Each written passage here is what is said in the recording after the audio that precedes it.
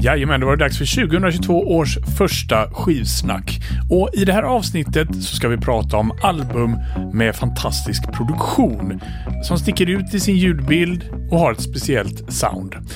Och gäst för dagen är ju en person som verkligen har producerat många klassiska album med till exempel Marie Fredriksson, Ulf Lundell och Gyllene Tider, nämligen Lasse Lindbom.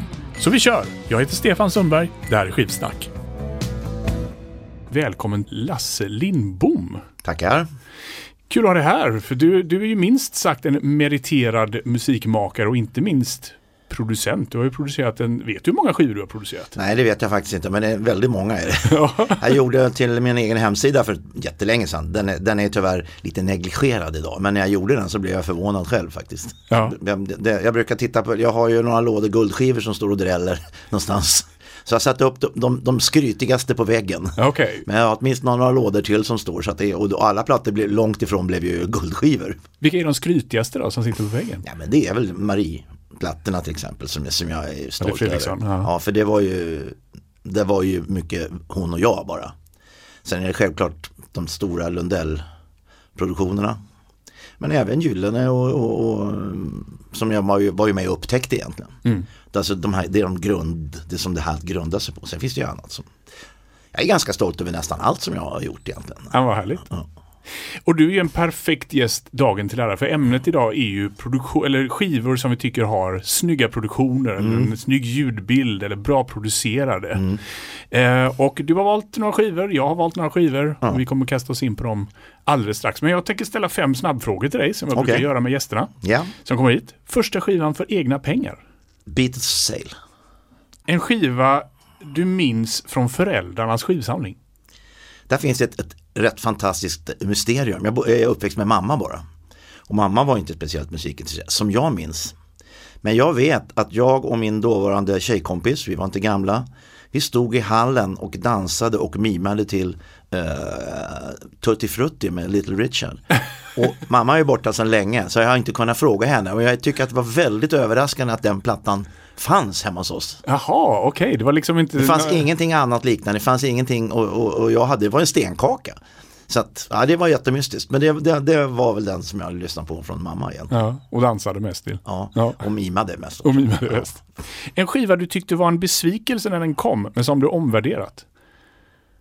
Då måste jag ju säga Bruce Springsteen. Kan du ihåg vilken skiva det var specifikt? Nej, men det är någon av de första. Ja, okej. Alltså, jag kommer inte ihåg vad den hette. Men Bruce Springsteen har ju dykt upp sen i mitt producentarbete ganska mycket. Ja, vi ska nog återkomma lite grann till honom sen i programmet här. Ja. Den artist eller det band som du har köpt flest skivor med genom åren? Det är väl Beatles. För de gjorde ju ganska många plattor. Men sen har jag alla Eagles-plattor till exempel. Och James Taylor. Kan vi inte förglömma. James Taylor. Mycket bra. Ja. Sista frågan då. Den skiva du har lyssnat på mest genom åren? Jag har ju lyssnat väldigt mycket på James Taylor i alla möjliga. Men om man ska hårdra det så tror jag nog att det var den här Mudslide Slim and the Blue Horizon. Men han gjorde även en lite senare som jag har lyssnat väldigt mycket på som heter Gorilla. Som jag tyckte var väldigt bra. Okej. Ja, men då har vi snabbfrågorna avklarade. Då ger vi oss in på ämnet som alltså är skivor, favoritskivor eller så att säga favoritproducerade skivor som vi älskar. Och du har med dig några stycken och jag har med mig några stycken. Men jag tänker som vanligt, gästen börjar. Vad börjar vi med, Lasse? Ja, då måste vi köra lite kronologiskt känner jag då. Och då blir det självklart Beatles.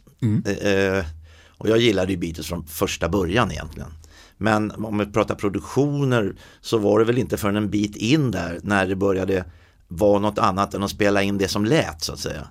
Och då tycker jag att den plattan där det märks mest, där man känner att det ligger en annan och det finns grejer som inte bara direkt kommer från gitarren eller pianot, det är Revolver. Den har jag lyssnat på väldigt mycket på just i det sammanhanget. Och det är där någonstans de fick fler kanaler att leka med också. Jag är absolut inte någon teknisk expert. Men... alltså det undrar jag. Jag menar, jag gjorde med landslaget, när vi gjorde vår första platta, det var 1970, då fanns det 4 kanaler. Nej, det fanns 8 kanaler då. Och det tror jag var ganska nytt då. Så att jag undrar om inte Revolver gjordes på kanske 2 4-kanalsbandspelare. Och det är det som gör det ännu mer fantastiskt. Ja, men eller hur? Ja. Men hur tycker du att de utvecklades då från att, som du säger i början, var det kanske inte så så speciellt. Men på Revolver så... Nej, men just det att man alltså helt plötsligt kanske jobbar lite mer med studion. Inte bara med instrumenten och låtarna utan extra dubba på sången eller förvränger ljudet på något keyboard och så som man inte kanske gjorde så mycket innan dess det här. Man började skruva på knapparna på ett annat sätt än vad det var från början egentligen. Men kommer du ihåg när du hörde Revolver första gången, var det verkligen en sån där revelation för dig att wow, eller kom det senare? Nej, alltså, man förstod kanske inte riktigt varför, men det var ju väldigt så här, jag minns ju fortfarande 1, 2, 3, 4 sen började Taxman, det är helt fantastiskt. Men jag tänker på, jag bara spånar fritt där hur det var då när Revolver kom och vi pratade 65, 66? Ja, 66, ja. Jag var ju inte ens född på den här tiden, men jag tänker att de här som hör den här skivan, det måste ju varit otroligt. Eller det kanske delade folket två lägga sig, men vad fan, hur låter det här? Och vissa tycker att det är Fast det tror jag inte det gjorde. Alltså, var man Beatles-fan så var man... Alltså det som man tyckte var... Som man, kunde kanske vara lite svårt att vänja sig, därför att till skillnad mot nästan alla andra grupper så förändrade de sig helt mellan plattorna. Ja. Det var ju rösterna var ju kvar, men det var ju som en helt annat band mellan varje platta. Det var ju rätt fantastiskt. Ska vi lyssna på någonting från Revolver då? Har du någon bra exempel? Alltså om vi ska bara någonting som låter väldigt bra och som är fantastiskt, så är det ju Here and There and Everywhere som jag tycker är en fantastisk låt. Och även produktionsmässigt är den så snyggt som det är fantastiskt.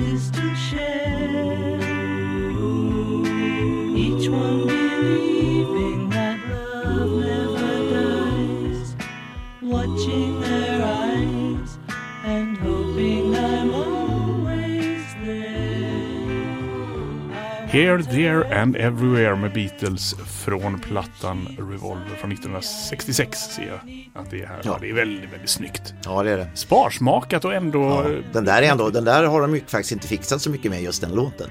Men den alltså bara få till det soundet med, och hans dubbade röst där som är ju perfekt. Där man knappt tänker på att den är dubbad, men den är ju faktiskt det. Men jag tror att det är bara Paul som sjunger. Ja. Ibland så dubbade ju John och Paul sjöng lidstämman tillsammans. Och det blev ju också en jävligt snygg klang. Ja, men jag tänkte börja med vad som kanske är min favoritproducent. Och det är Lindsey Buckingham. Och Lindsey Buckingham var... Ja, han är ju inte med längre i Fleetwood Mac. Men han var ju en av... han och Stevie Nicks kom med i Fleetwood Mac samtidigt i mitten av 70-talet. Och... i samband med det så tog han ju över lite grann ljudet och producentskapet och producerade de här Rumors och Fleetwood Mac och Tusk och Tango in the Night, och sen så hoppade han ju av Fleetwood Mac och sen kom han tillbaka och så nu är han borta igen. Det där bandet kan man ju göra till program. Ja, det är lite märkligt. Deras, från riktigt utpräglat bluesband med han Pete Green och sen in i det här. Och så. Precis. Ja. Men Lindsey Buckingham har en förmåga att fånga någonting väldigt speciellt. Han har en otroligt lekfull sätt att producera. Han är som någon slags hybrid mellan Brian Wilson när han är som mest vrickad och samtidigt har en otrolig popkänsla. Och han har ju skrivit många av de här klassiska Fleetwood Mac-låtarna också. Men jag tror någonstans att när han var eller är med Fleetwood Mac så blir han nog också lite...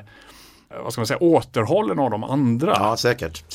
För att för det är det jag ska komma till då, hans soloproduktion som jag älskar. För där har han ju inga tyglar. Där får han ju fritt spel. Ja, men precis. Och jag tycker det är otroligt läcker lyssning. Det är svårt att bara liksom komma på en låt här för att exemplifiera. Men han gör ju för det första nästan allting själv.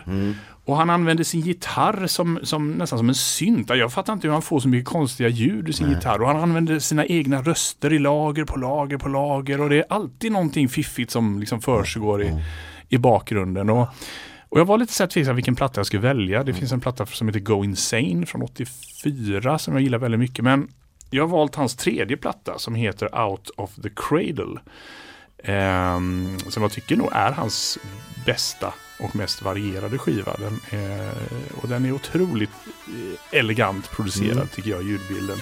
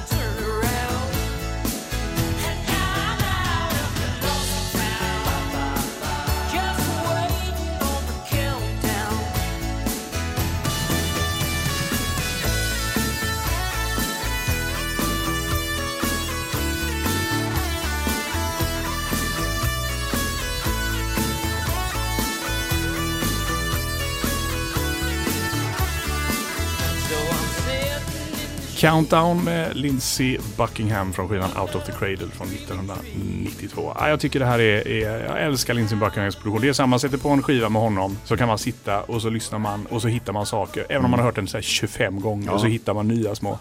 Men det intressanta med Lindsey Buckingham är att, vad ska man säga, med Fleetwood Mac så har han ju verkligen gjort miljonsäljande skivor. Ja. Men hans egna skivor, de bara försvinner. De bara floppar liksom. Jag tror den här nådde plats här 120 på Billboard eller något. Där kan jag känna igen mig faktiskt.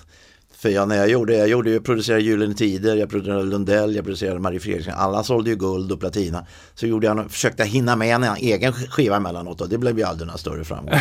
Hur kändes det då? Det var inte så konstigt, jag la ner alldeles för lite tid på det. Ja. Alltså, ofta så var det så, det kommer vi också till senare, att jag fick använda dem till att hitta de här nya sounden och det här nya som man var ute efter. Så att jag var nog lite orättvis mot mig själv där egentligen. Men jag gjorde det, jag ville ju göra det så att jag gjorde det. Men... Ja, precis. Ja, ska vi fortsätta lite mer kronologiskt? Just det. Så tror jag, det kanske det inte är, men man snackar om jag har väldigt svag för Tennessee alltid. Det är bra band. Ja, och de gör också väldigt roliga låtar. Men det är framförallt den här låten som jag tycker är helt fantastisk. Den är ju den här låten är som en film. Helt och hållet. Då är det inte bara musik i den här, utan det är ju en massa ljudeffekter och så att det vävs ihop till en film om One Night in Paris heter låten. Och den är väldigt speciell och kul att lyssna på tycker jag. Den plockar jag fram än idag och lyssnar på ibland.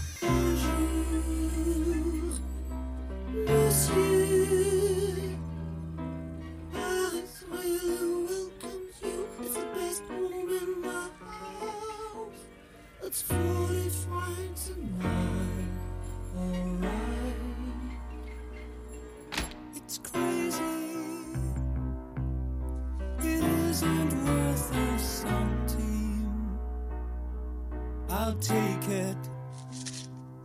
Those lips in the gaslight, a great view of the hall.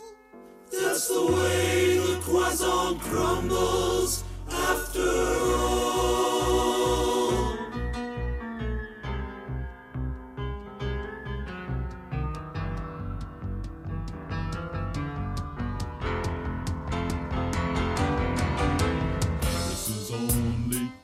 step away. Les girls are out on bail. Très bien, there's love for sale. Oh, my chérie, wish you were mine. And I'll show you a wonderful time for the price of a cheap champagne. I'll show it once again.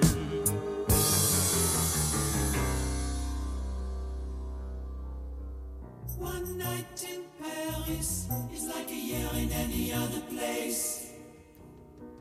One night in Paris will wipe the smile off your pretty face. One girl in Paris is like loving every woman. One night in Paris, one night in Paris, maybe your last. One Night in Paris med 10cc från plattan som heter The Original Soundtrack heter den, tror jag. Ja, de hade nog den lite filmidén överhuvudtaget, tror jag. Ja, men eller hur? Ja, men det som du säger, det är ju väldigt, väldigt filmiskt. Ja, det är det. Och så många olika teman. Liksom. Det här är ju den bygger på massa olika teman hela som kommer tillbaka. Ja, jag tycker den är fantastisk. Och 10cc var ju ett band som de frodades ju verkligen i studion. Ja, det var ett sånt. Och sen så de gick ju med olika vägar, va? Han, Lol Cream och en till gick ut. Just det, Kevin Godley, va? Ja, just det. De gick ut sitt håll och blev väldigt avantgardiska och gjorde mycket konstiga grejer i USA sen, medan de andra fortsatte med lite poppen. Men det var ju liksom kombinationen av de här två, de var ju stora låtskrivare allihop innan 10cc också. Så att det blev en lyckad krock där, tycker jag, mellan dem. Precis. Ja, jag ska ta min nästa skiva, och det här är ju lite sorgligt då, för att inför det här programmet så plockade jag fram skivorna jag ville ha med mig, och det gjorde jag för bra länge sedan.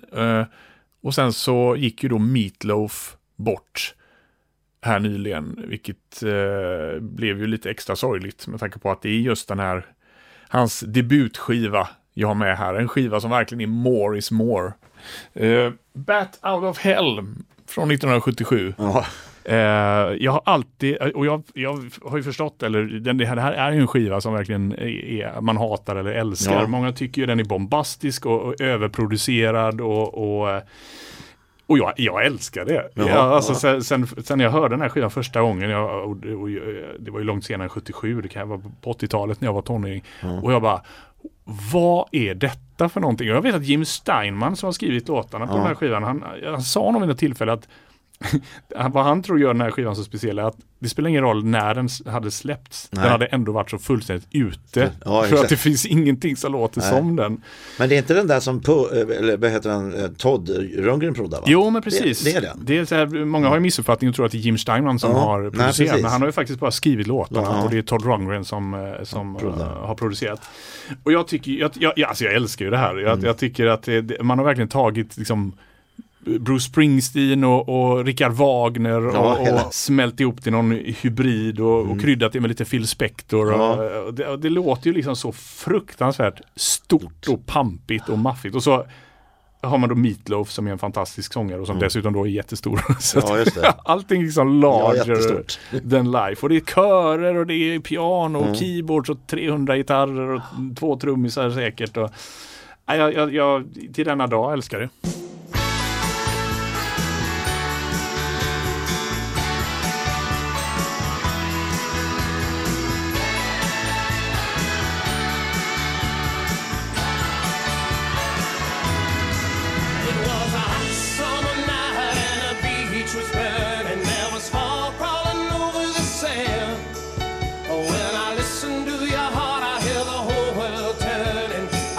Shooting stars falling through your trembling hands.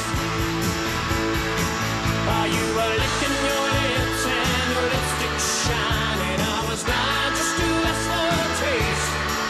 Oh, we were lying together in a silver lining by the light of the moon. You know there's not another moment, not another moment, not another moment to waste. Oh, well, you hold me so close.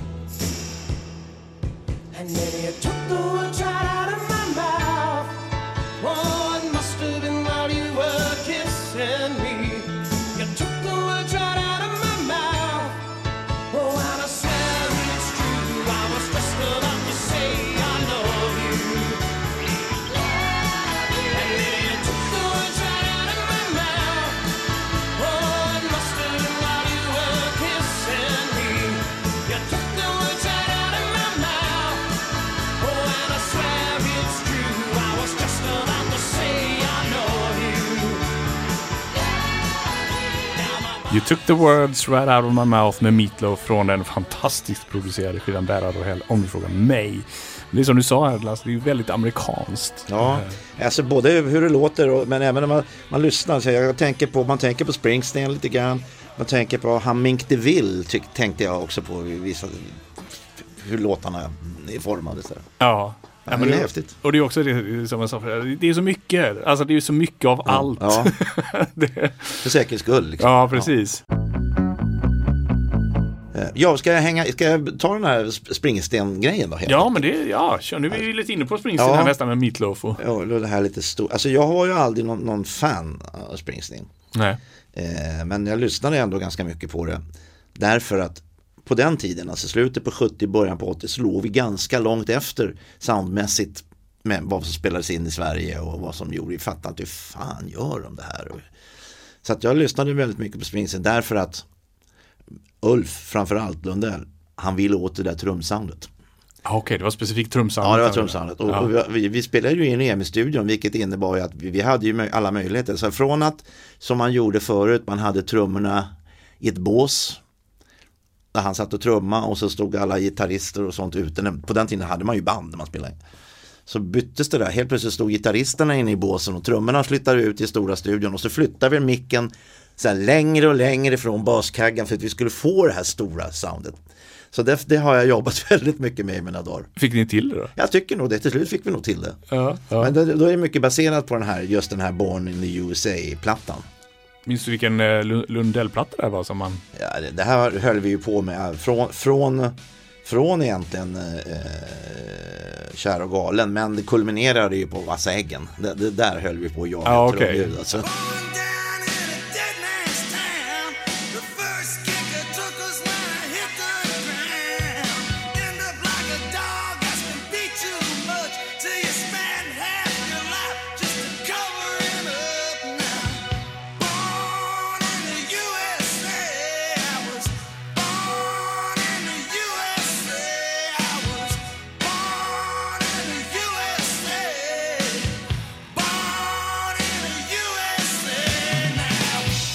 Jag gjorde ju faktiskt en egen låt som det var där jag upptäckte Marie. Jag gjorde en LP som heter Romantisk Blackout. Och det var där vi började att lära oss det här soundet. Och då har jag en låt där som heter Så nära nu med på den plattan. Och där har vi tagit det här ljudet till sin absoluta... Det är överdrivet, det går knappt att lyssna på idag. Jaså? Men då tyckte vi, men nu smäller det som det ska här. Alltså, ja, nu smäller det. Ska vi lyssna lite? Ja, det kan vi göra. Vad heter låten, sa du? Den heter Så nära nu. Heter den.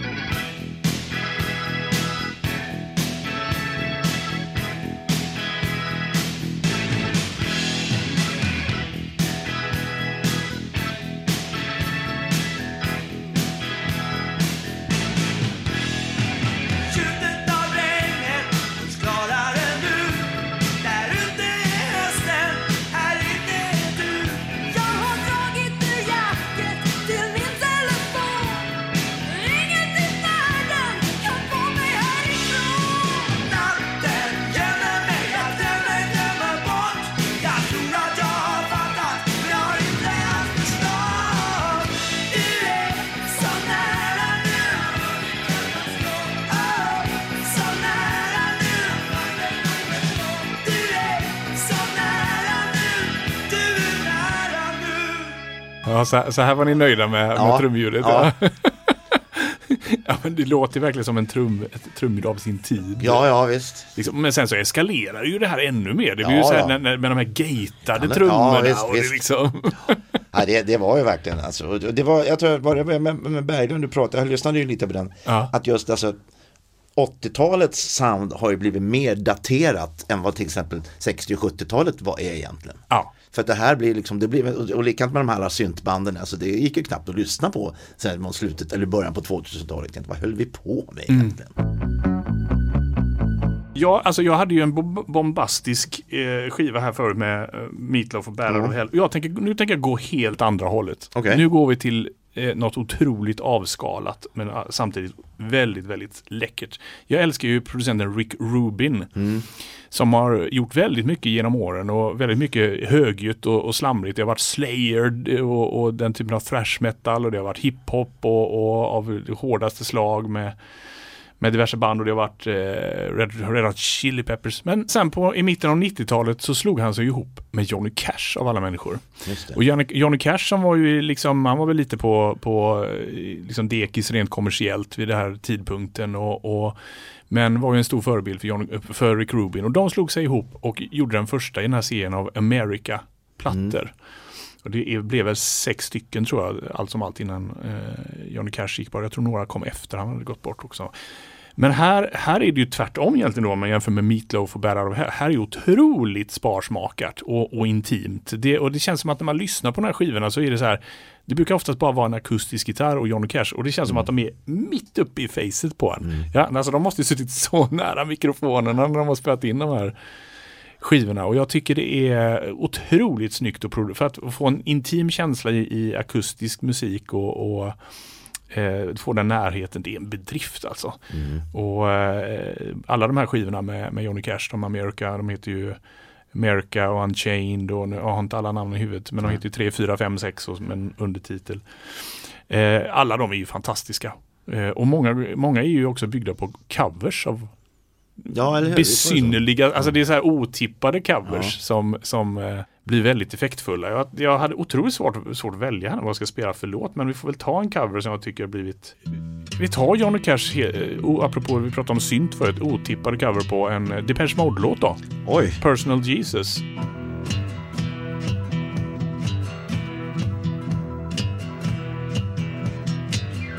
Your own personal Jesus, someone to hear your prayers, someone who cares. Your own personal Jesus, someone to hear your prayers, someone who's there.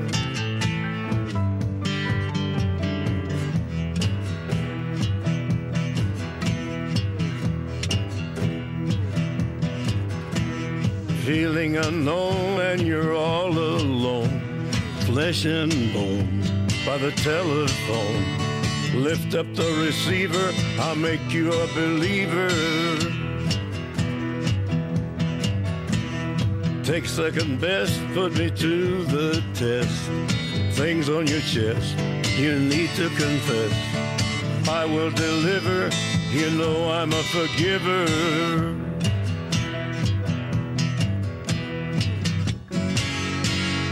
Reach out and touch faith.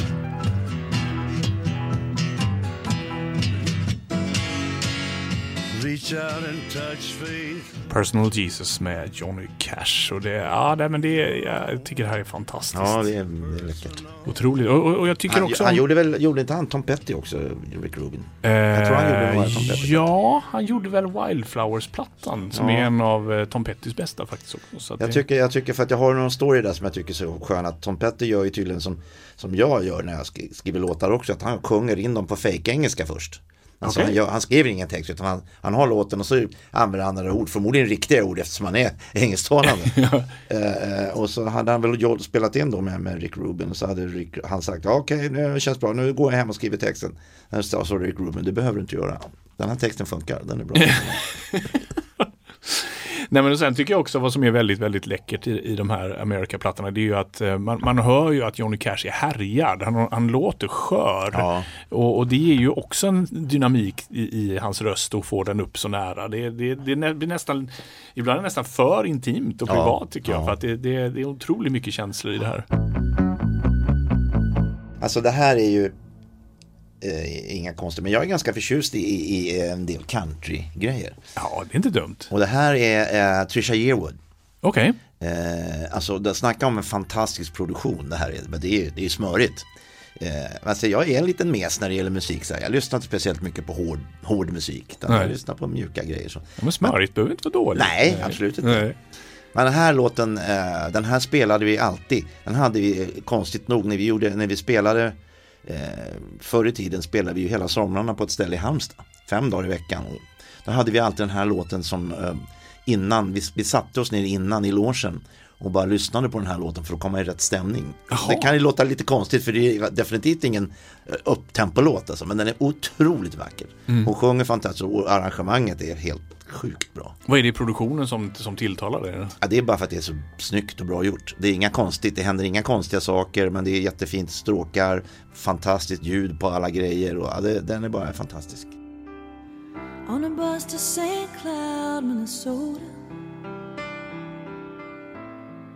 I thought I saw you there,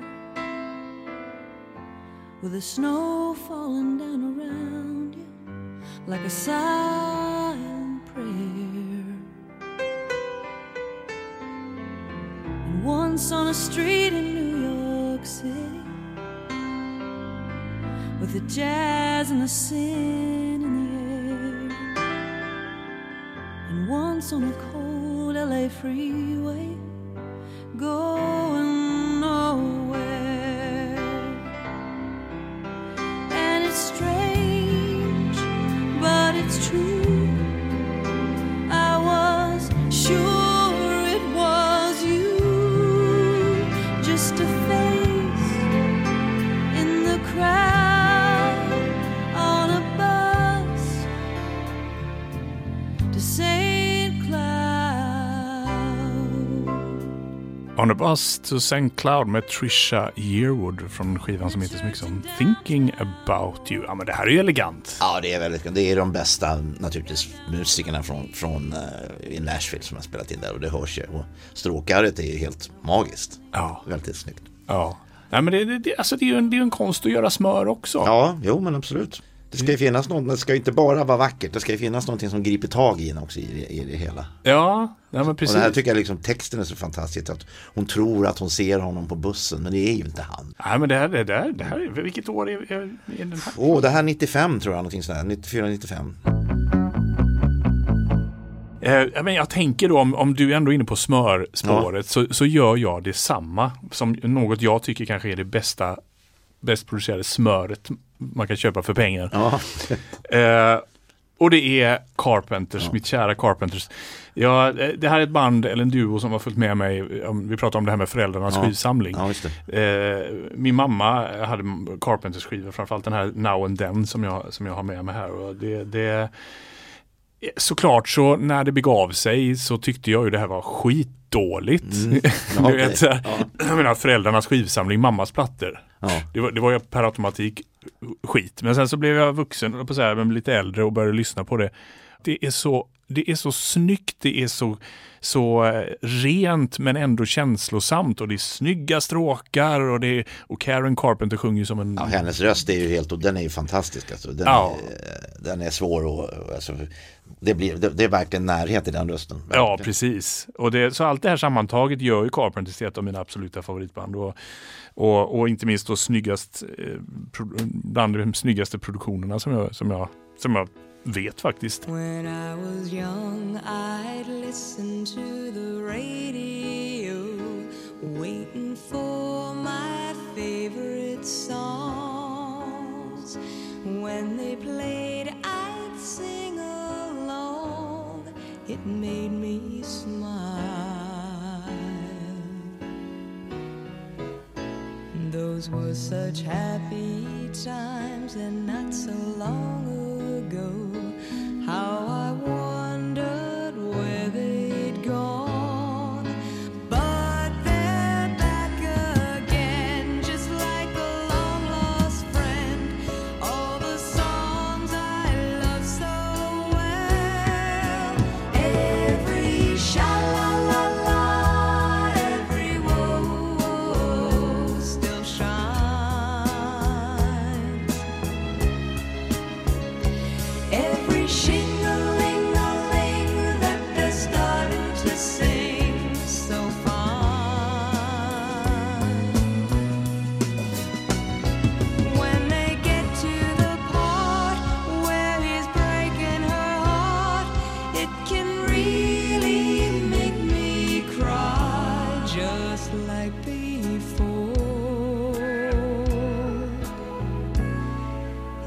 yesterday once more.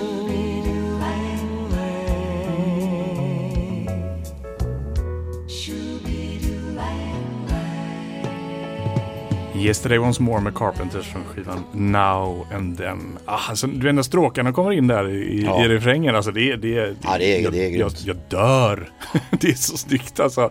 Och så tycker jag också att det är så snyggt producerat, för det är ingenting som tar över från Karen Carpenters röst. Det är sådär perfekt balanserat. Det där är jätteintressant. Jag håller på och hjälper en tjej nu som heter Maj-Britt Niklasson. Hon bara spelade fiol i landslaget en gång i tiden. Hon har nu målat tavlor och ställt ut och blivit erkänd som konstnär. Nu vill hon göra en platta. Så jag hjälper henne att göra lite demos nu, eftersom det har varit som det har varit. Man har inte... Och då är det här, alltså, och det tror jag också är en typisk svensk grej. Jag lägger upp sången så jag tycker att den är jättebra. Men så, då tycker hon, den är lite för hög sång. Men om du lyssnar på de här, alltså hur de gör i USA, sången är ju bara pang rakt i nyllet på en. Eller hur? Ja, du menar så att i Sverige så är vi lite försiktiga. Ja, men jag vill inte höra så. Nej, det ska ta ner den lite så det ska blanda sig. Jag tror man gör ett misstaget och tror att om man har sången förstärkt så låter det lite för mesigt. Men det stämmer ju inte alls. Det funkar inte så riktigt. Nej, intressant. Ja. Har du jobbat mycket med stråkar i dina dagar? Jag kan ju inte skriva stråkar. Jag är ju självlärd gitarrstrummare liksom. Men vi använde stråkar ganska mycket då när vi hade möjlighet, när det fanns budget för det. Så EMI-studion var ju så bra att det var ju EMIs studio. Så att där behövde man inte hålla på att göra budgetar så här och stå till svars för det, utan ville man ha stråkar så hade man stråkar helt enkelt. Det var bara att beställa och så kom precis. det. Ja, det är ju lite annat än nu behöver du ju oftast inte stråkar. Nej, så du trycker klickar på en mus. Så. Nej, men vi hinner med varsin till då. Nu har jag stått här och velat fram och tillbaka, men nu kommer jag på vad jag skulle vilja göra nu. Jag ska bara komma ihåg vad den heter. En lite modernare låt. Det är Tennessee Whiskey med Chris Stapleton. Han har haft någon sån här grupp tidigare också, men det här blev väl en hit för något år sedan bara. Också, han sjunger helt fantastiskt och också väldigt, väldigt bra producerat. Tydligt och klart allting så här. Used to spend my nights out in the barroom.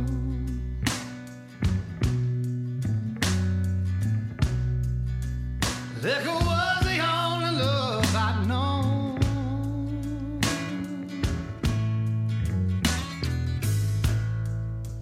But you rescued me from reaching for the bottom and brought me back, being too far gone. You're as smooth as Tennessee whiskey. You're as sweet as strawberry wine. You're as warm as a glass of brandy. And honey, I stay strong on your love all the time.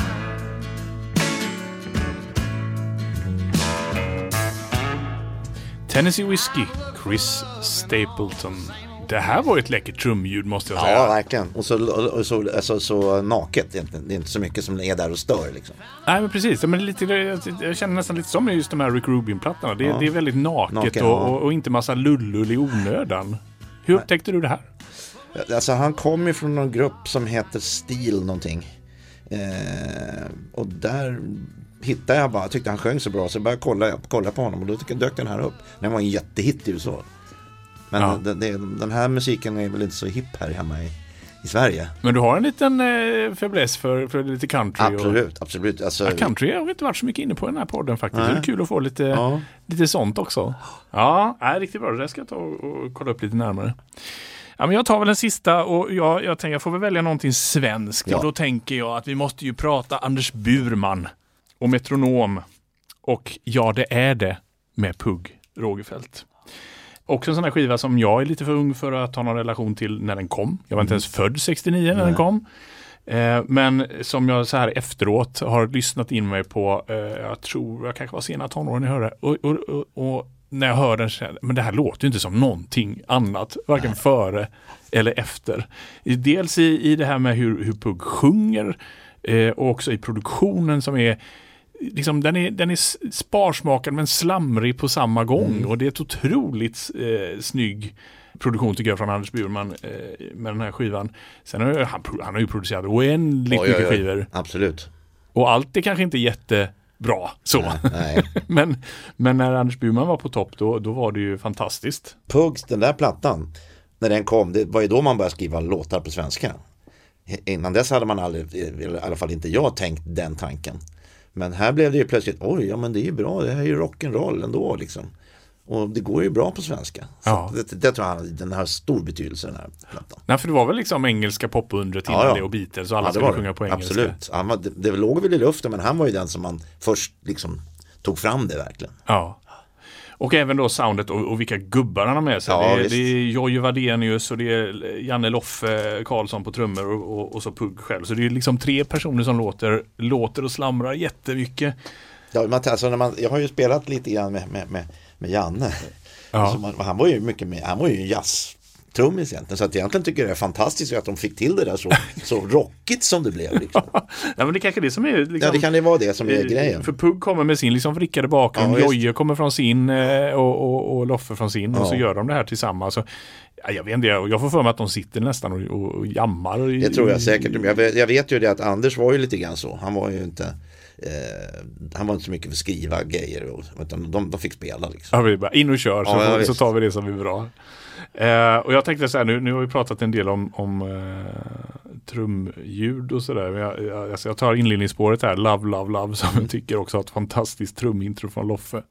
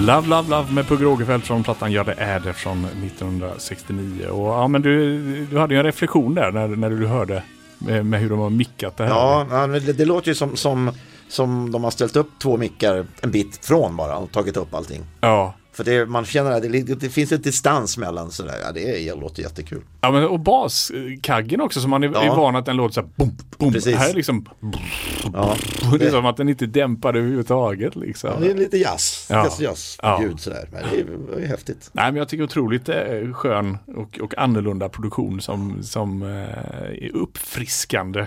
Alltså den här plattan, alltså som jag minns det, den här plattan kom väl ungefär samtidigt som Led Zeppelins första kom. Ja, det var samma år, 69 ja, precis. Så det var verkligen, det hände grejer det året så man satt mest, vad är det som händer här nu? Ett bra år produktionsmässigt. Ja, det var det. Ja, men vad härligt. Lasse, tack så supermycket för att du kom hit och gästade Skivsnack. Ja, det var jättekul och man har ju 10 000 fler grejer man skulle vilja prata om, men jag förstår ju, det blir svårt. Det är svårt att välja också. Ja, så är det ju. Man kan ju prata om musik hur länge som helst. Ja, följ gärna Skivsnack på Facebook och på Instagram. Spotify-spellista från det här avsnittet hittar du på skivsnack.com. Och prenumerera gärna på podden och sprid gärna vidare att den finns för folk du känner som gillar musik och som gillar skivor. Tack också till Taket för hjälp med grafisk form. Stefan Sundberg heter jag. Ha det bra. Hej då.